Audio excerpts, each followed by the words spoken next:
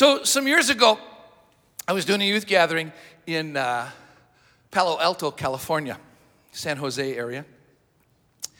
And I flew in on a Thursday night because the ticket was cheaper if I did that.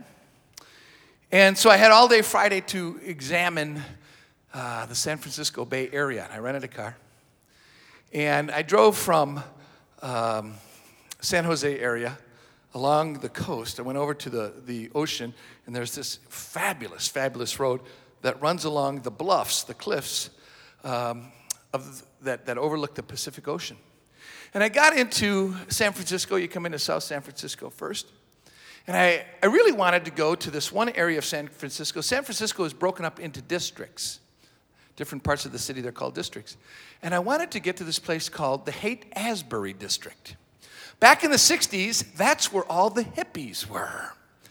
And I heard the hippies were still there, and I wanted to go see them. So I had my little map, and I found out how to get there. And I really didn't need a map because the hippies are still there. And there's like a perpetual plume of marijuana smoke over a part of San Francisco or over the Haight-Ashbury District. Well, there's two things you need to know about driving in San Francisco. One is the streets go straight up and straight down. I mean, it is the most hilly city I've ever seen in my life. Just boom, boom, boom. There's a street, Lombard Street, that literally is the most curvy street, I think, in the world. The other thing is the stop-and-go lights are the longest stop-and-go lights I've ever had to endure. So you're going straight up, straight down, stop at a stop-and-go light. Straight up, straight down, stop at a stop-and-go light. But I didn't have any particular place to go. It was a beautiful morning. It was probably like 68, 70 degrees. As the sun was coming up, it was 25 below back in Chicago. I'd rented a Mustang, had my arm hanging out the window, you know. And I got into the district. And the car ahead of me made it through the yellow light, and I stopped. It was then I saw a most peculiar sight. As I was waiting at the light, I heard a noise, and I looked out through the passenger window, and I saw this old, wizened, homeless woman. They call them bag ladies. And she was pulling an old rickety shopping cart with which I assumed was all of her worldly possessions in it. And she started making her way across the street, and I kind of went, oh, wow. And then as I saw her across the street, I noticed up ahead on the next block, bundles of rags. And I thought, wow, what is this, rag day? People throw their old rags out on the street and people come, because it was kind of orderly looking. And it was in that little grassy area between the curb and the sidewalk, just that little strip of grass. And there were these bundles of rags. And I watched as this bag lady, this homeless woman, made her way across the street, and she went over to the first bundle of rags, and I thought, well, maybe she gets some treasures. But as she leaned down, I saw the bundle of rags move, and I went, oh my goodness. And I realized it was not a bundle of rags. It was a homeless person who was all bundled up, and he'd slept there the night before. I found out later. You can't sleep in the street because, well, you get run over. Can't sleep on the sidewalk because that's public property. Can't sleep on people's lawns because that's private property. So they would literally lay in that little grassy area, almost head to toe, bundled up in rags. And that's where many people would spend their night, head to toe. And as the woman went over and leaned over the first one, I wanted to yell, no! You see, homeless people are incredibly territorial and very protective of the few meager belongings that they do have. And I thought if she leans over this guy, he might think that she's trying to rob him, and he may punch her. But I wasn't prepared for what I was about to see. As she leaned over, I could hear her call out in a clear, sing-songy voice, good morning! God has given us a beautiful day. Won't you please wake up and share the day with me? And I saw this bundle of rags stretch. And the woman stepped back as he stood up. And he had a big smile on his face. And then I saw her make a movement with her hands, her palms moving upward. And I saw the man raise his arms over his head, and then she made a twirling motion with her index finger. And slowly, with his arms raised, he slowly turned around as she patted him down. And I realized what she was doing. She was making sure that there was nothing broken or bruised or bloody that she didn't know about from the day before. And when he spun all the way around, he held out his arms and wrapped her in this embrace, and I could see their faces all scrunched up as they greeted the morning with such incredible tenderness. He picked up his stuff and he left, and she went on to the next one. And she stroked the man's face and yelled in a very sing-songy voice, "Good morning! God has given us a beautiful day. Won't you please wake up and share the day with me?" And he stretched and he got up.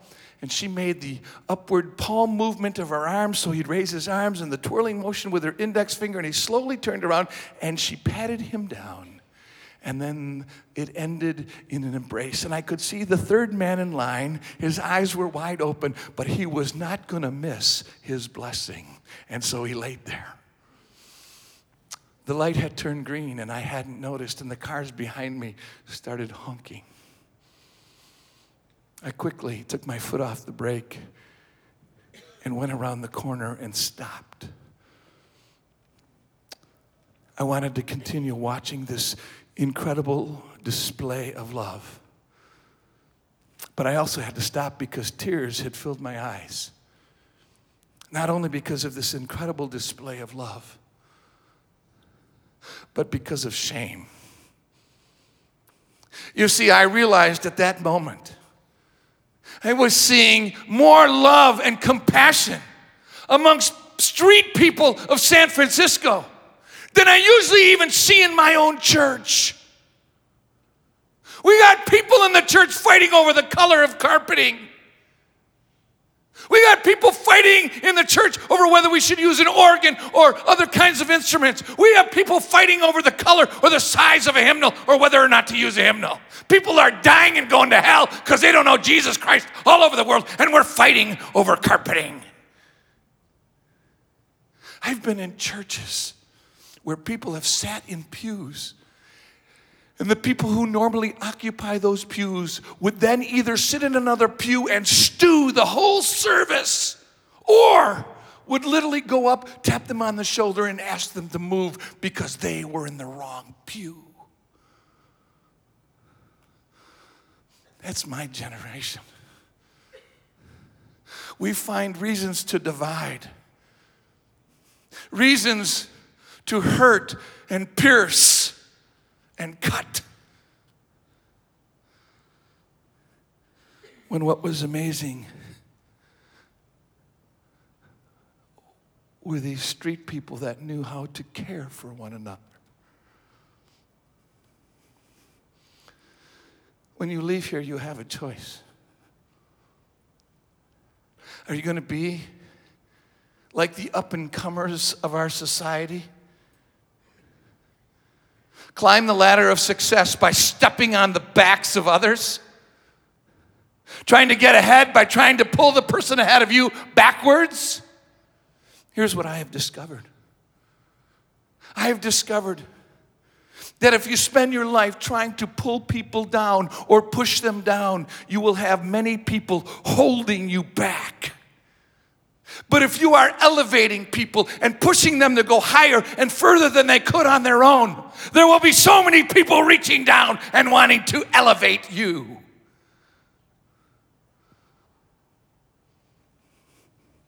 Even youth grow tired and weary. Of course you do.